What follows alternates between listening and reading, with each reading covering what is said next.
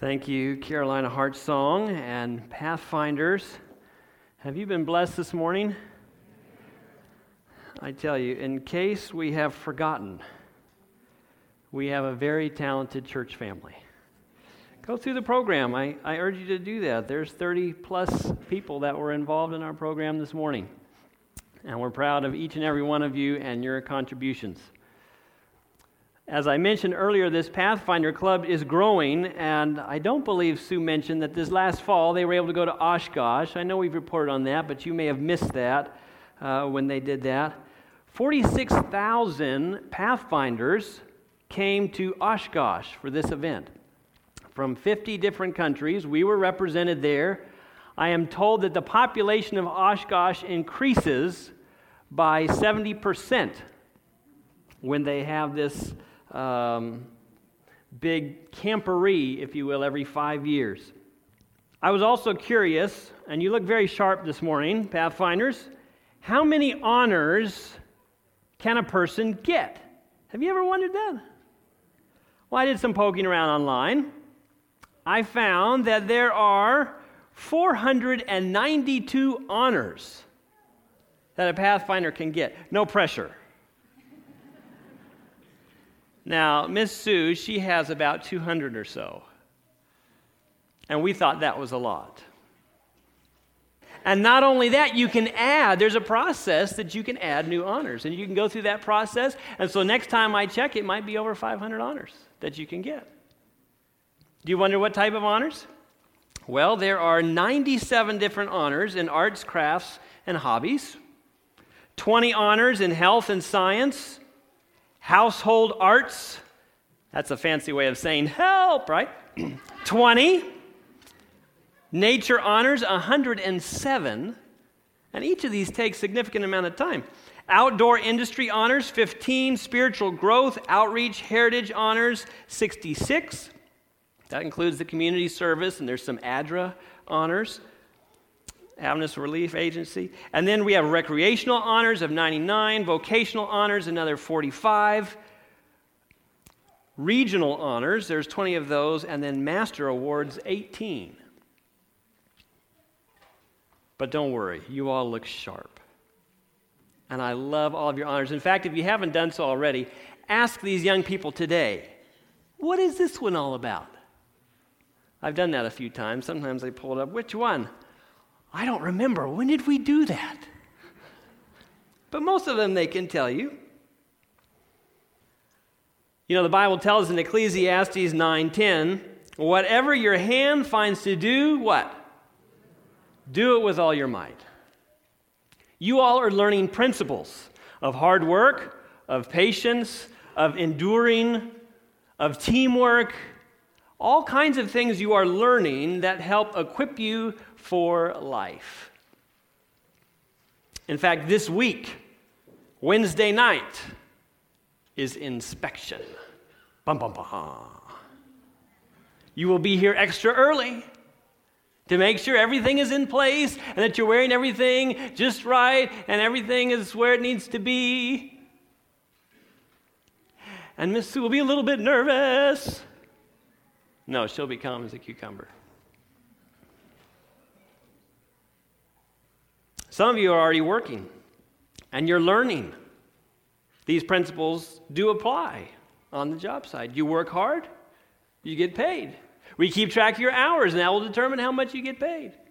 Or if you don't show up, and if you're late, well, I'm sorry, we don't have a place for you here anymore. It's the same in school. You work to get honors there too, right? If you want to get the honor called a diploma, you got to work for it. In fact, that honor requires a lot of other classes or honors, if you will, and you have to pass those. If you study hard, chances are you'll do well, and if you don't study so hard, well, you will do, we'll just say not so well. But everywhere we look, not just for you as Pathfinders, but as us as adults, it seems like there's always a measuring. How do you measure up? How are you coming along? Do we feel good about your progress? That's not a bad thing. We need accountability, right? If your teachers were to tell you, now when is this big project due? Whenever you want. How many of you would turn in the project? Not so many. What time does school start? Whenever you get here. That wouldn't work either. How long does recess last? Well, when you come in, then it's over. Ha-ha. No, we need to have that accountability. We need to have that measuring stick, if you will. But I submit to you today, young people and adults alike, there's an area in our spiritual lives that if we're not careful, we take the same measuring tape, the same measuring stick that we're so accustomed to in every part and detail of our lives, and we try and apply that to our religious experience, or maybe I should say, to our salvation. And that starts to become a problem. Are you measuring up? Have you done enough good things for God to accept you? Have you cleaned up your act enough to come to church? See, there's some areas there that really the measuring tape stands in the way. And that's what I want to look at this morning, because with God's system, oftentimes it's backwards, it's upside down, it's reverse of the norm or the natural, what feels right. 1 Corinthians 1:27, it says, "But God chose the foolish things of the world to shame the wise." What? Blessed are the poor in spirit. Maybe those that recognize their spiritual impoverishment. For theirs is the kingdom of heaven, Jesus says. Or this one, Matthew 5:39, if someone slaps you on your right cheek, turn the other to him. Wait a minute. Love your enemies and pray for those who persecute you. Do not store up treasures on earth, but store up treasures where? In heaven. All these things are counterintuitive. They don't come natural.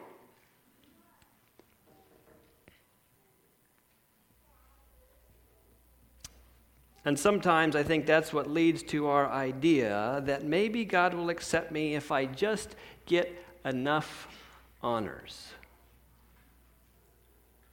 Now don't get me wrong, God wants us to obey. He says, if you love me, keep my commandments. But sometimes that goes out the window and it has nothing to do with love. It's just, I want to be there. I want to be found worthy. I want this and I want that. I just have to measure up. So I better fall in line. I better do everything that's expected of me. Turn with me, if you will, if you brought your Bibles this morning, to Matthew chapter 19. Matthew chapter 19.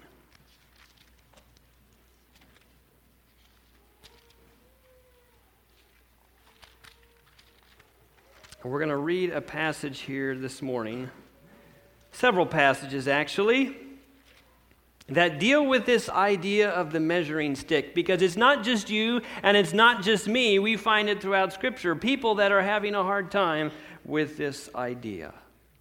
So we're in Matthew chapter 19, beginning verse 16, and it says, "Now behold, one came and said to him," Jesus, "Good teacher, what good thing shall I do that I may inherit eternal life?" There's the measuring stick, right? What good thing do I need to do to have eternal life? So he said to him, "Why do you call me good? No one is good but one, that is God. But if you want to enter into life, keep the commandments." And he said to him, "Which ones?" And so Jesus said, and I'm going to quiz you now, "You shall not murder." Which commandment is that? 6. And then he says, "You shall not commit adultery." Which commandment is that? 7, that's good. "You shall not steal," which is the 8th. You shall not bear false witness, which is the 9th. And so he's going through this sequence, and everybody knows what he's going to say next. He starts with the 6th, the 7th, the 8th, the 9th. It must naturally just be oh, come on. You've taken those tests in school, right? 2, 4, 6, 8. Which comes next? 10.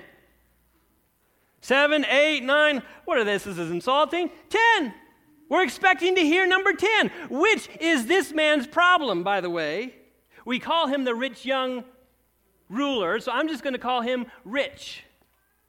This is Rich's problem. Number 10, he needs the 10th one. So everybody's waiting. Oh, here it comes. Oh, here it comes. Honor your father and your mother. That's the 5th. And you shall love your neighbor to the law. That's a Levitical summation. That's it. So the young man, Rich, scratches his head a little bit. He says, all these I have kept from my youth. What do I still lack? He knows something's missing. So verse 21, Jesus said to him, if you want to be perfect, go sell what you have and give to the poor, and you will have treasure in heaven, and come follow me.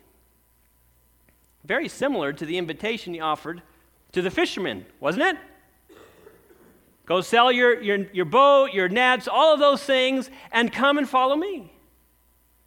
Some even say Jesus is offering this businessman, very successful businessman, in business terms, the same thing. Be a disciple. Give up everything that you have, give everything to the poor, step out in faith, and follow me. But when the young man, Rich, heard that saying, he went away sorrowful, for he had what? Great possessions.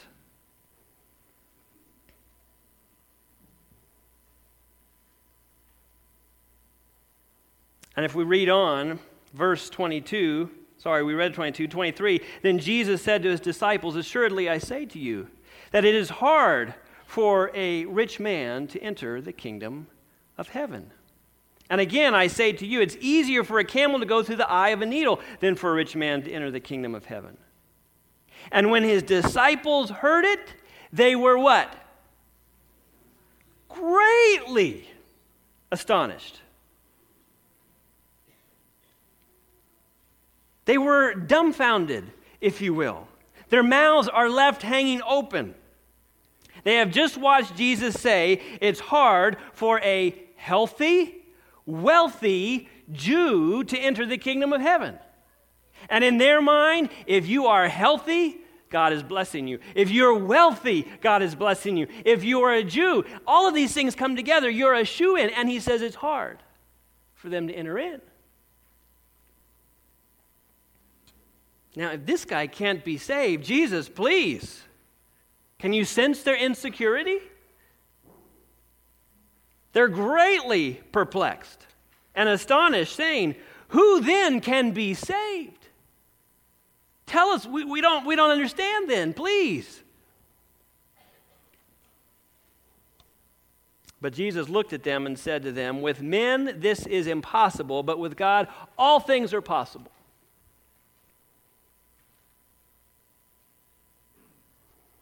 Works have no part. With man this is impossible. Now we like to quote this verse if we lose our softball in the tall weeds and we say a prayer and we find it. When we need to pass some big test or our boards or whatever it might be. And I'm not saying it's wrong to claim this verse in that context, but we must realize that Jesus is using this verse and says these words in the context of salvation. With man, this is impossible. But with God, what? All things are possible. So then Peter speaks up, verse 27. Then Peter answered and said to him, oh, see, we have left all and followed you. Therefore, what shall we have? There's the measuring stick again. Do you see it? Lord, we couldn't give up as much as Rich. He had an awful lot. But we had a pretty nice fishing boat. We had good nets. We had some tackle. We had the beginnings of what was going to be a very nice business. Look what we have given up. What do we get now?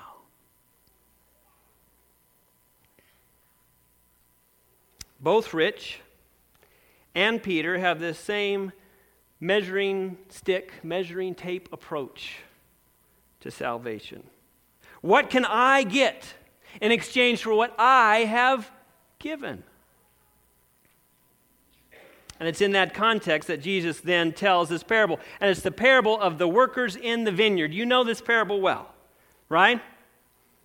He sends out his hired hand to go and bring people in to work in his vineyard. And he starts at 6 in the morning, early. The sun is just coming up. Come, I'll pay you a denarius, a day's wage. That's respectable, we'll come. And so sure enough, they come. And then again at 9 o'clock, and again at 12 o'clock, and later into the day, until finally at 5 o'clock, 1 hour before the sun is going to set, he grabs a few more, and they come into the vineyard, and I'll pay you a fair wage. Okay, no problem. The end of the day comes. He lines them all up, and he starts paying them with the last one to show up. And he's going to work his way to the guy that was here early this morning. Now, I don't know, and I understand it's winter, and we haven't been in our gardens for a while, but gardening is hard work. To be in a vineyard is hard work.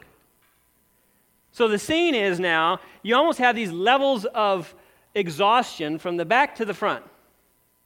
People back here are dirty, they're sweaty, they're tired, they're stinky, and the guy up here at the front, he's got a little bit of dirt right here on the side of his white t-shirt and a bead of sweat right here that he just wiped off, and he's standing in line.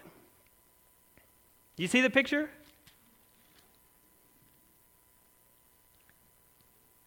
And we pick up the story in end of verse 8. Call the laborers and give them their wages, beginning with the last to the first. And when they came, who were hired about the 11th hour, they each receive a denarius, a day's wage. We scored on this one. We just worked an hour and he gave us the full day. Now, what do you think the guys behind them are thinking? Oh, this is going to be sweet.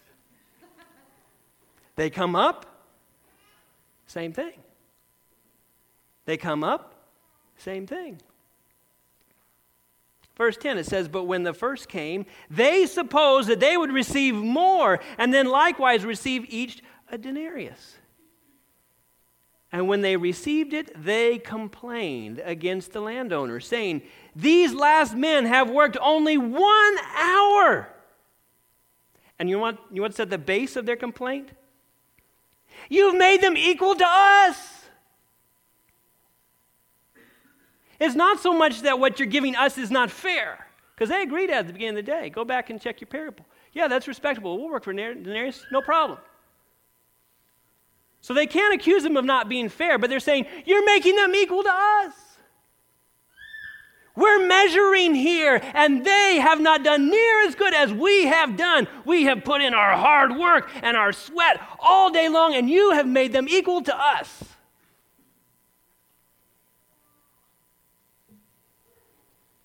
And when they received it, they complained against the landowner, saying, these last men have worked only 1 hour, and you've made them equal. But he answered, verse 13, to one of them and said, friend, isn't that disarming? Friend, I'm doing you no wrong. Did you not agree with me for a denarius? Take what is yours and go your way. I wish to give you this last man the same as to you. Is it not lawful for me to do what I wish with my own things? Or is your eye only evil because I am good? So the last will be first, and the first will be last. For many are called, but few are chosen. Friends, they all got the same. Those that have been there almost an hour and those that were there all day, they all got the same.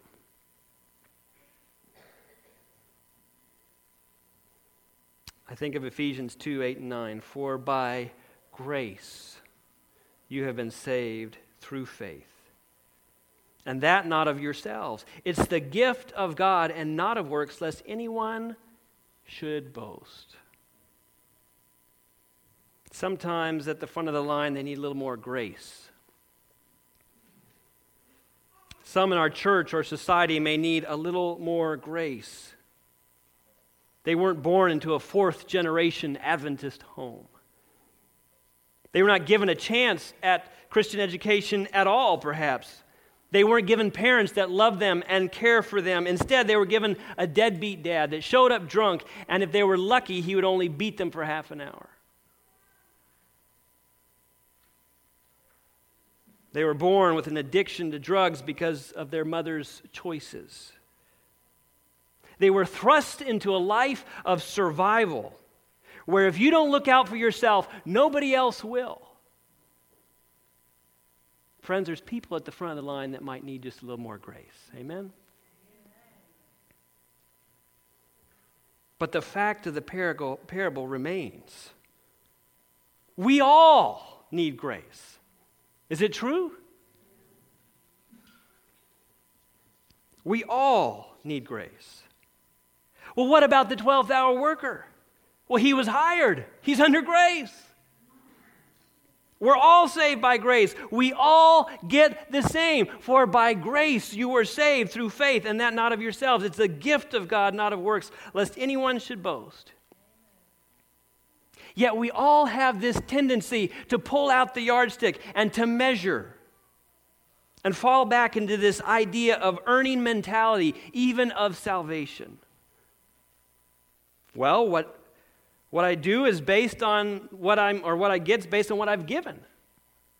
And so just like Rich, just like Peter, just like the workers in the field, I will get this because I have been so good. No, you receive salvation because He is so good. We don't get what we deserve. We get what He deserves, even the 12-hour worker. I want to look at one last story. Luke chapter 15. It's a well-known story. We're not going to look at every piece of it because you know it very well.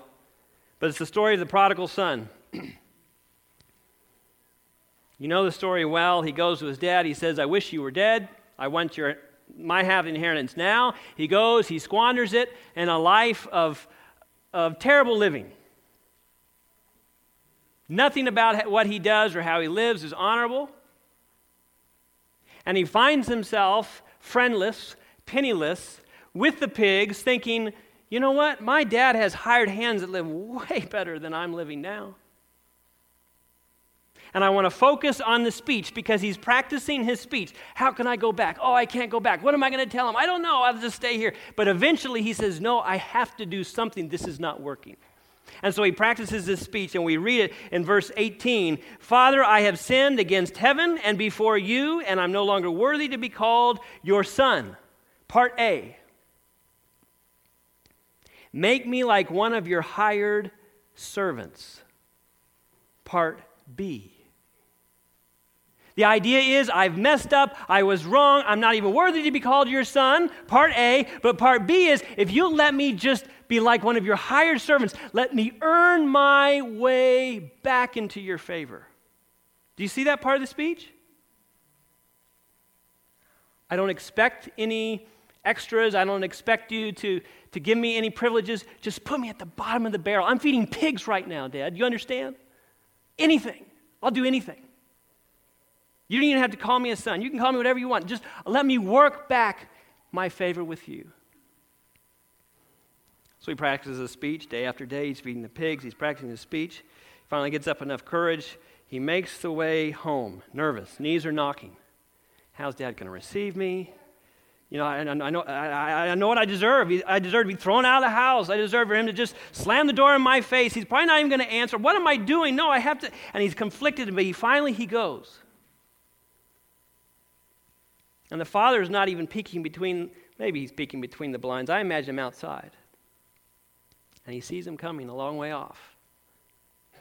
And he knows that walk.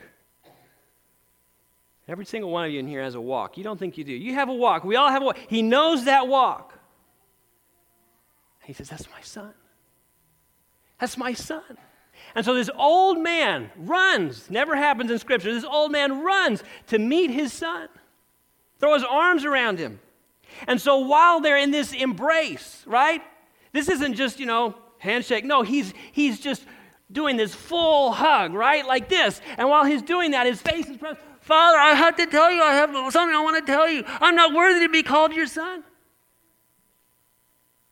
The father's hardly hearing any of it because he's just so excited. Listen to the part that he gets out, though. Verse 21, and the son said to him, Father, I have sinned against heaven and in your sight. I'm no longer worthy to be called your son. Part A. And what was part B?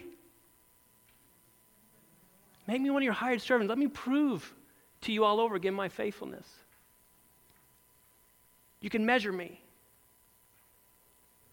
He doesn't even be able to get to part B. But the father says to his servants, he interrupts. Bring out the best robe and put it on him and put a ring on his hand. He's reinstating him as a son, by the way, full authority as a son. And sandals on his feet. And bring the fatted calf here and kill it. And let us eat and be merry. For this is my son who was dead and is alive again. He was lost and is found. He didn't earn anything. He just came back. But then there's the older son. He too has the same issue as Rich, as Peter, as the people in the field, as the prodigal. It's a servant-master relationship. And he's angry. And he wouldn't even go in, and his father has to come out. He says, Lo, these many years I have been serving you, Dad, and never transgressed your commandment at any time, and yet you never gave me a young goat that I may be merry with my friends. But as soon as this son of yours comes home, you pull out the whole smash. Both brothers, we find out, are the same.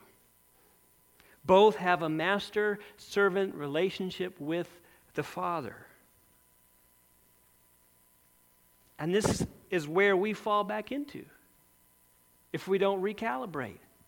For by grace you have been saved through faith. And that not of yourselves. It's a gift of God, not of works, lest any man should boast. But we resist that, don't we? Why? Well, it goes against our pride. Many of us have been programmed. I mean, we'll give to people till the cows come home. But when people try and give to us, oh, no. We don't take charity. We pull ourselves up by our bootstraps. Our pride will not allow us to accept a gift. And we bring that into our religious experience. But what about works? Now, don't get me wrong. Works have their place. In fact, if we just finish the verse in Ephesians, for by grace you've been saved through faith, and that not of yourselves. It's the gift of God, not of works, lest anyone should boast. But verse 10 says, for we are his workmanship. That can even be translated, we are his works of art, created in Christ Jesus for good works, for which God prepared beforehand that we should walk in them. He wants us to do good works. But the problem is we think it's a measuring stick to measure up for him to accept us, and it's not the case. Friends, I'm convinced that when we truly fall at the foot of the cross, when we are truly converted, we will do everything in our power to please the one we love, who's died for us. The core issue is who has your heart. We can say whatever we want with our mouth, but who has our heart? And if we give Jesus our heart, he says, I'll give you salvation. Well, I'm not fully cleaned up yet. That's okay. I still have a long ways to go. That's okay. You've given me your heart. I heard a great example of, we argue sometimes, well, is this a salvation issue? Have you ever heard that? Red flag. If you're asking, is this a salvation issue, basically what you're saying is, I want to know where the minimum requirement is and I can still get in. Are you with me? My wife says, David, will you take out the trash? And I look at her and I say, is this a divorce issue? If I don't take it out, are you going to divorce me? How do you think she'll respond to that? But we do that to God. We say, God, is this a salvation issue? Which reveals our heart, which is not then in submission to Him and doing anything and everything we can to please Him, but we just want to do the bare minimum and sneak in. That's the problem.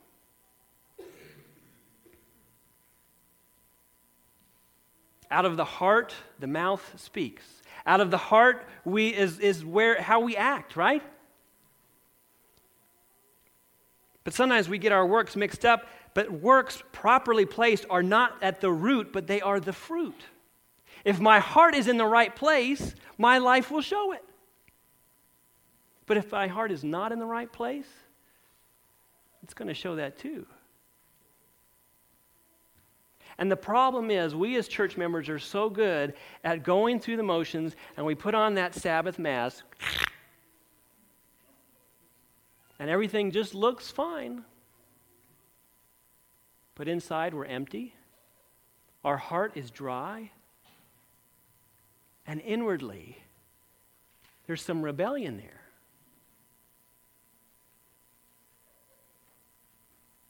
But as long as the work's on the outside, forget the works. Focus on the heart issue. We're so good at treating the symptoms. But where's the heart issue? If the heart is right, the fruit, if the root is good, the fruit will be good. If the root is rotten, the fruit will be rotten. I may have told this story before, and I'll probably tell it again. But it's a time of our history that's not a pleasant time. However, it's part of our history, and it's during the slavery period in this part of the country. And Joe was put up on the auction block. And they were bidding for Joe. Now, Joe was a very stout young man, strong, had a lot of good working years left. And they started bidding. Terrible part of our history. And as they were bidding, Joe was saying under his breath, I will not work. I will not work. And the bidding kept going higher and higher. I will not work. Finally sold to the man that had the highest price. But I will not work. He takes him away, puts him in his buggy, and off they go. The man who paid the high price tries to start up a conversation, and he doesn't say much other than he's not going to work. Pulls in to the ranch, if you want to call it that. And he says, Joe, here's your place right over here. Now, Joe's not accustomed to a place like this. Had nice windows. It had superfluous things like curtains on the windows.